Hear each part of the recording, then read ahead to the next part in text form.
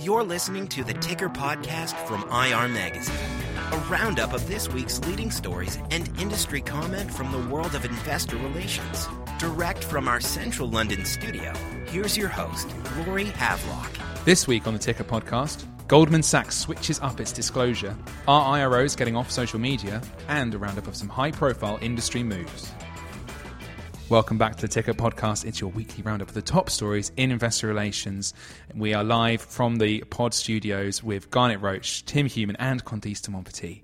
Welcome, guys. Hello. As we discussed last week, we are run off our feet at the moment trying to get the next issue of IR Magazine off the presses. So we haven't really been keeping up with the wider outside world. I mean, lots has been happening, but the most concern we've had is it's a bit cold outside, and that's about it, isn't it? You can see the sun shining from the basement. From the basement, through the windows. Where we're kept. I think lots has been going on, lots of kind of sporting headlines. I mean, Tim, you said earlier, Northern Ireland have made it into the European Football Championships. England, of course, are out the rugby. That's all carrying on, and no one seems to be paying that much attention. I don't know, people have been getting their heads down this time of year. It's traditionally that time of year when everyone's a bit overworked, not seeing much sun, like you say, Garnet. Living like mole people. Yeah. Well, maybe that's just me.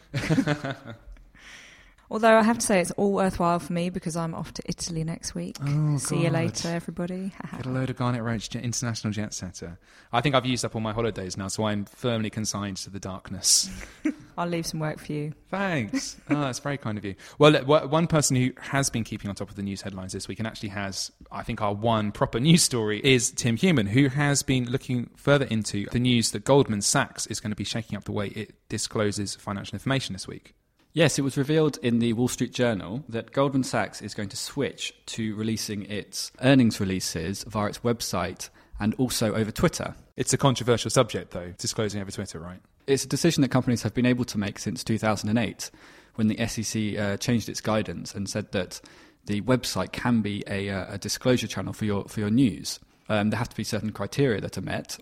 One of them is that your website is recognised by the investment community as the main place to go and get your financial news. But ever since then, some companies, not a majority, but some companies have been choosing to put their news up on their website rather than send it out on the wires. So what have people been saying about this decision that Goldman Sachs have made here?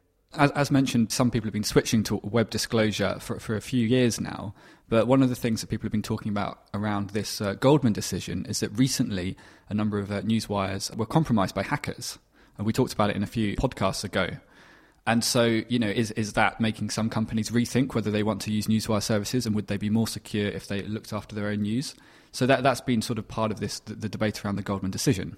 I guess the danger, as we highlighted before, is having a lot of financial information centralised naturally makes it less secure. I guess you can look after your own interests on your website a bit more easily. You can be assured that it's going to be kept from any prying eyes. Yeah, advocates of web disclosure via company websites say that, one, it simplifies the process, two, it can save you money. And then also there's this third point that you make, which is potentially you're not putting your news somewhere where it might be with lots of other news where hackers might target it.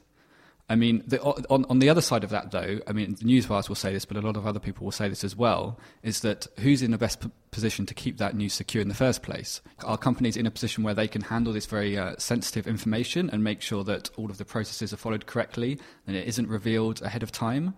A newswire is a company that does that as its job. And so it's got the right people and it's got the right software in place to keep that information secure.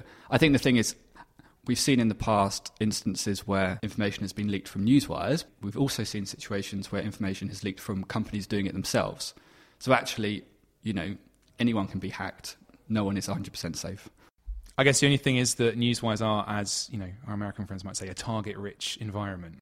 Right? You take a random shot, you're much more likely to get something juicy. But aside from the security viewpoint, which channels work best for disclosure? Is this going to be just in terms of getting the information disseminated? Is this going to be a better route for Goldman? Well, Goldman, as mentioned, is going to use its website and also Twitter. So it clearly feels that Twitter is a very good way to publicise its news and to get it out to a wide variety of sources. An important consideration is that Goldman is a very big, very well-known company, and I think that is an important factor in this decision. I mean, some of the companies that we've seen do web disclosure in the past are companies like Microsoft and Google. They're all very well-known. People are looking for their news. People know about their website. And so they may feel that they can kind of put it there and people will come and find it. For other companies, less well-known companies, it's a bit of a different decision, because having somebody distribute their news and make sure that it gets to financial journalists and financial portals can be very important. Well, I guess luckily for Goldman Sachs, they are at least an infamous name around. People will have heard them, will be coming straight to them for their news. But is there any news of anyone following suit? Any other companies, big companies, looking to disclose in the same way? Well, this is the first, from what I can remember, this is the first sort of decision to move to web disclosure that we've seen for a while, particularly from a large company. And what we've seen in the past is when one company does it, a lot of other people think about doing it as well, and there might be some people that follow suit. As you mentioned, Goldman Sachs is very well known, so I imagine everyone in the investor relations community will be aware of this move over the next couple of weeks. And so, yeah, it'll be interesting to see whether anyone else also decides to change their disclosure practices. Well, Tim, I think we can go to another expert immediately on the subject, because Garnet, I believe you have been looking at whether IROs are done with social media, whether they're going off social media. Yeah, that's one of the questions that I'm looking at in one of the articles for the upcoming winter issue. And so we talked about Nestlé's decision to shut down its dedicated IR Twitter feed back in August.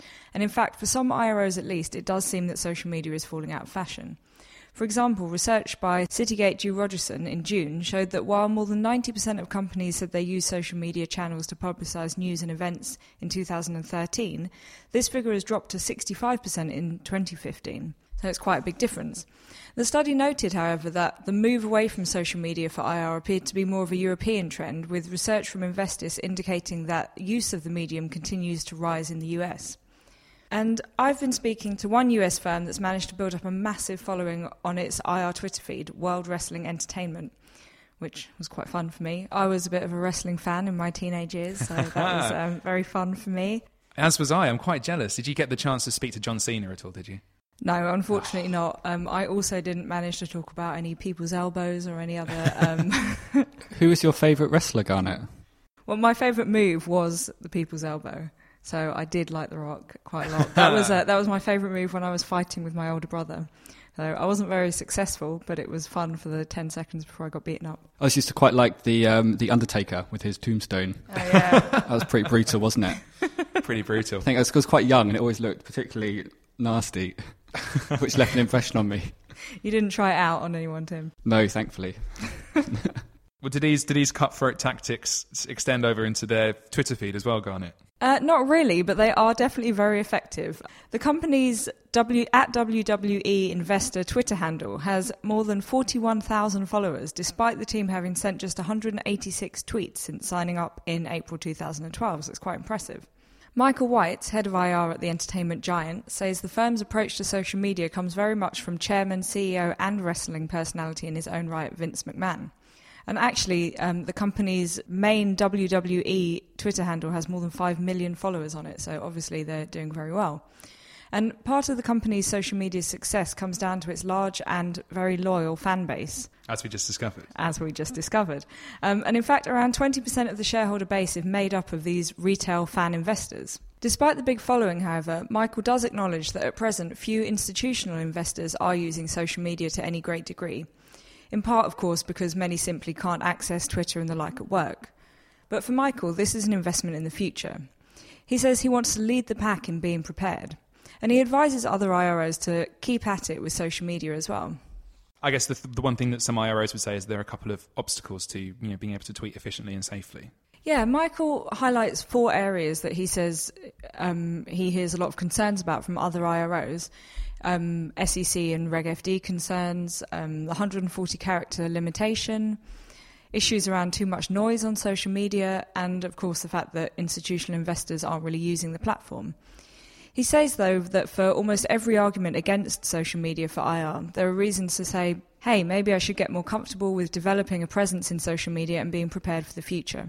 Well, it's interesting he says that because 5 years ago, who could have predicted that Twitter would be used in such a wide-ranging, people saw it as a little micro-blogging tool and not a way of reaching out to investors and stuff. So I guess being prepared for any social network and being prepared for bet practice on whatever might emerge is probably... No, exactly. He's confident that it's just a matter of time before more investors start using social media seriously. I'm just excited about when the head of IR gets introduced as a character in one of the next WWE shows. Are you positing the introduction of a corporate communications based combat situation? Because I think that would go well. I think a couple of our award winners particularly would take some... I think that would be fantastic. Well, if I remember it correctly, often members of management of the WWE are kind of characters within the show, right? Well, Vince McMahon definitely is, yeah. And so maybe he's got some activist shareholders that he needs to take down. Take down a peg.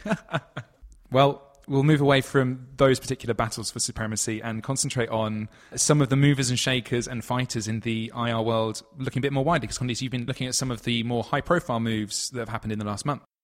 Yes, well, first of all, guess who just stepped down? Volkswagen's head of comms, Stefan Gruesem. Oh, it's a fantastic name. It's so appropriate. It's more Gruesem. The new CEO, Matthias Müller, who comes from Porsche, has apparently brought in his head of PR, Hans-Gerd Bode, to take over comms and IR. And as for the French market, I mean, we're always of the opinion things move a bit slow there, but there's been plenty of moves in France, right?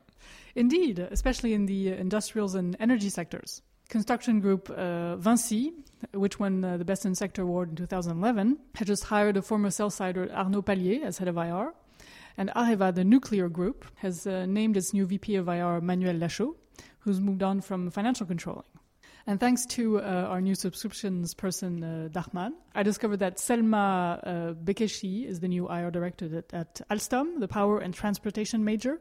And she replaces Delphine Brault, who's had an unusual career path. She used to be a sell-sider at Odo Securities, and after 3 years as a vice president of IR, she's returning to work as deputy head of research at the same brokerage firm. So maybe she just didn't like her stint in IR.